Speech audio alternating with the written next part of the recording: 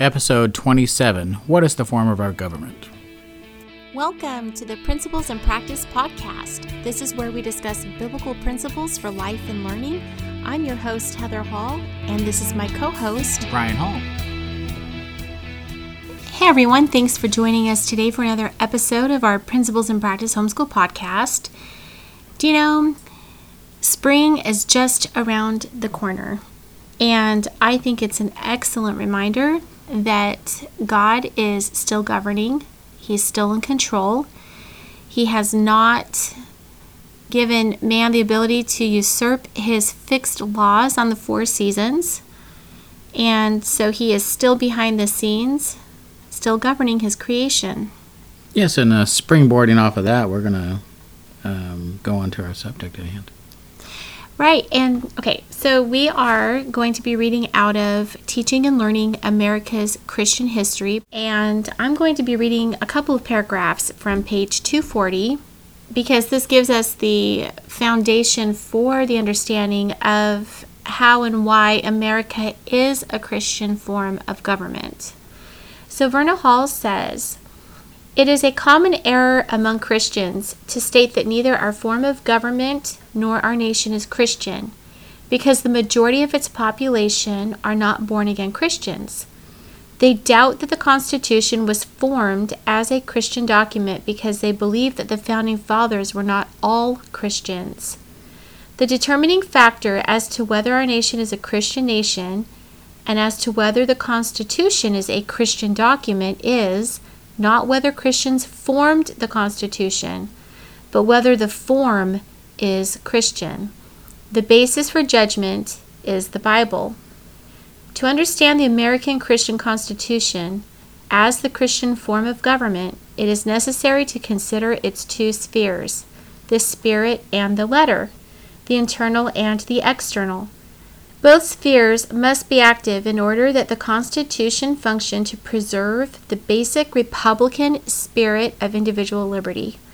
Today we still have the letter of the Constitution. That is, we still go through most of the legal processes of the structure of the Constitution in enacting legislation and in the executive and judicial branches.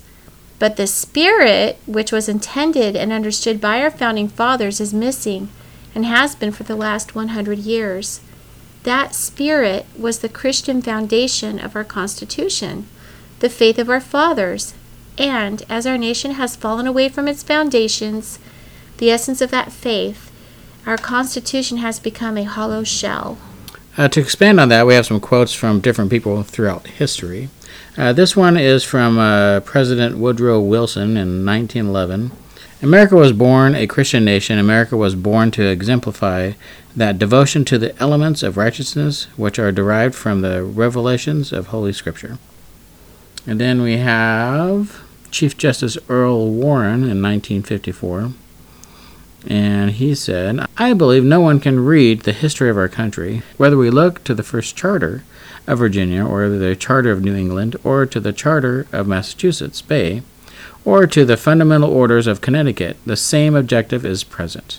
So John Locke, in The Reasonableness of Christianity in 1695, said, "As men, we have God for our king, under the law of reason. As Christians, we have Jesus the Messiah for our king, and are under the law revealed by him in the gospel."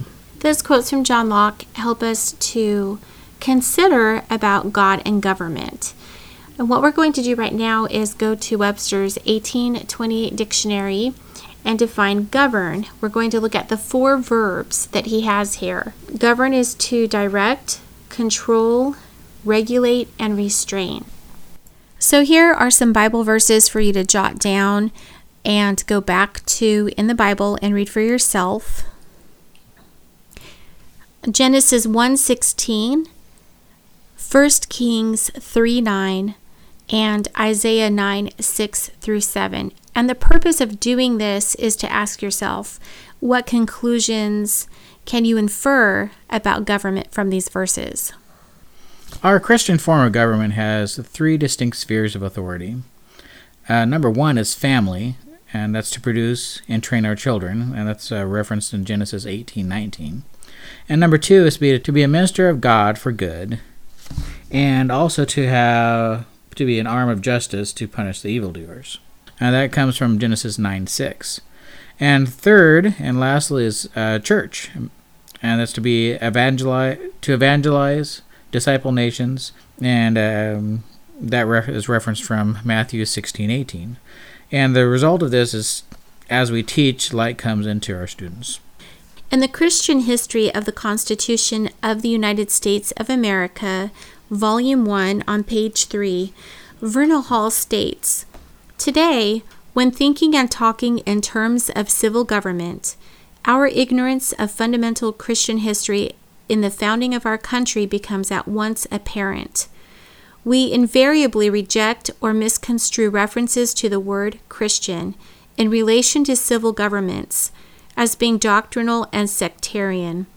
Our Christian history as a nation does not involve doctrinal or sectarian views, and our failure to understand this largely contributes to the present disregard of Christianity in relation to civil government. Each religion has a form of government, and Christianity astonished the world by establishing self-government. With the landing of the Pilgrims in 1620, Christian self-government became the foundation stone of the United States of America." And then she references Psalm 118:22 and Matthew 21:42.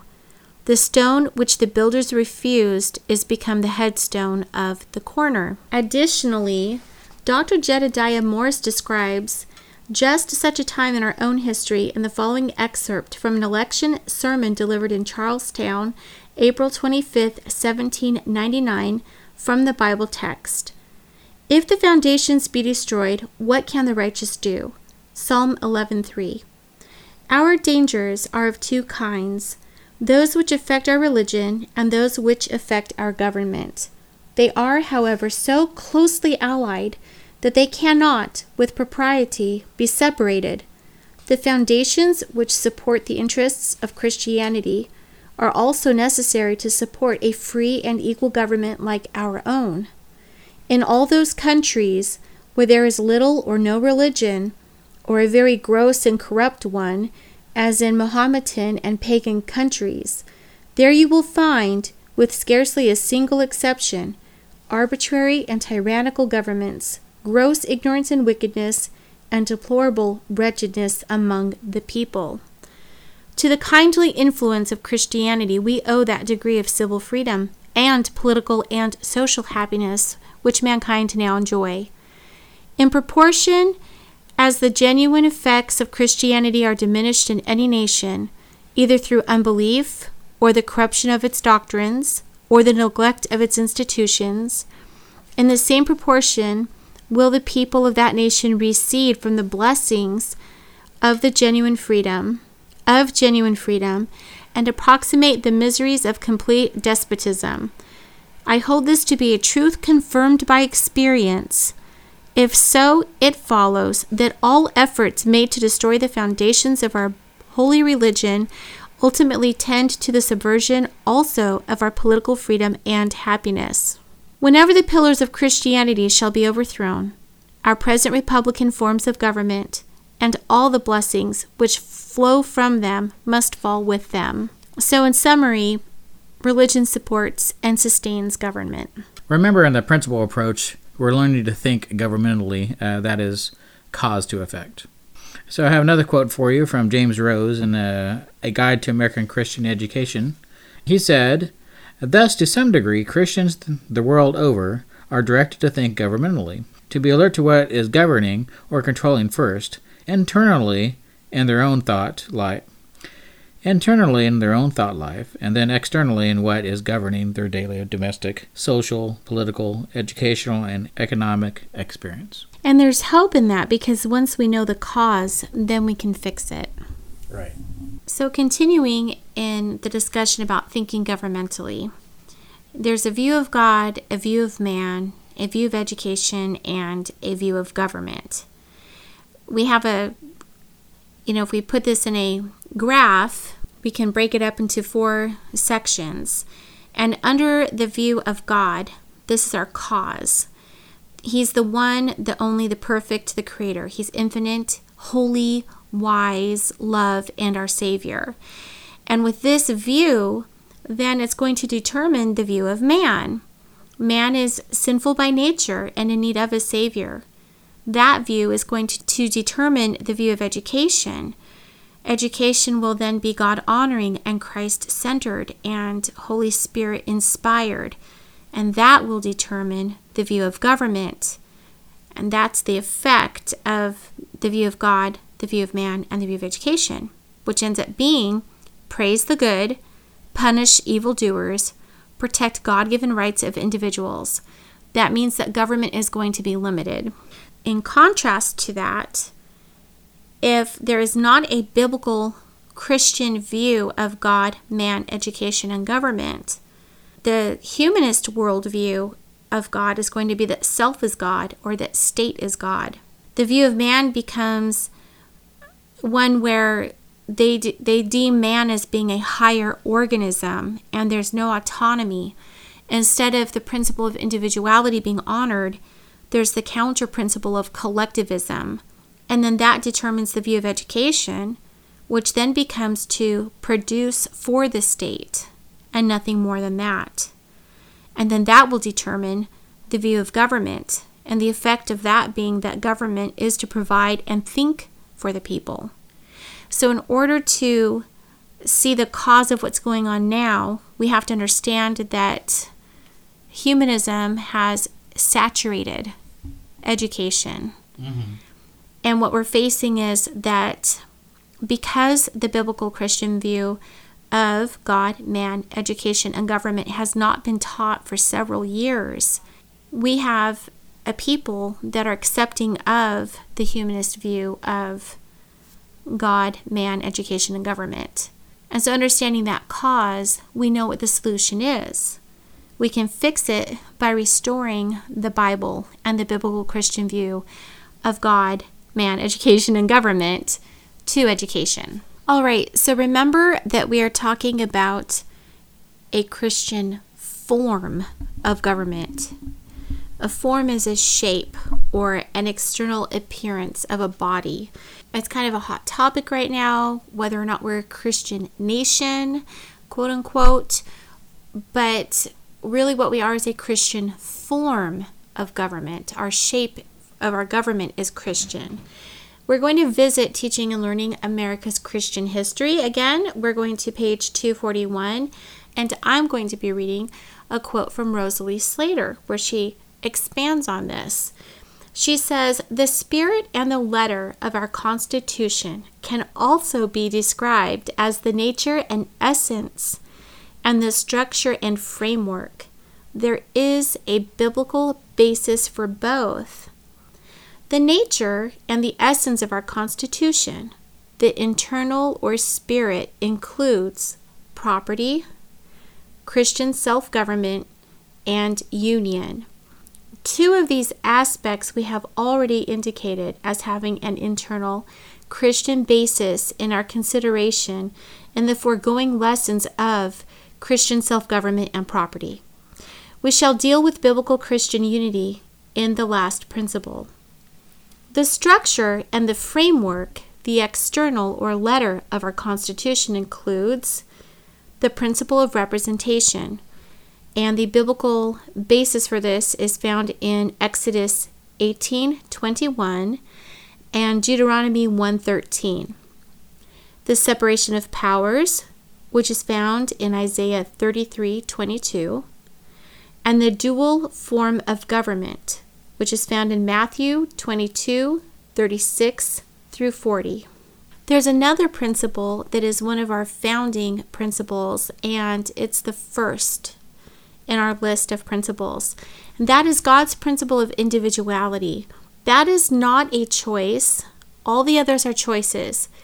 But God's principle of individuality is not a choice. It's both internal and it's external. Okay, so let's take a look at Isaiah 33:22. We read in that verse that our Heavenly Father is the lawgiver, His Son is the judge, and the Holy Spirit carries out the plan. This is government.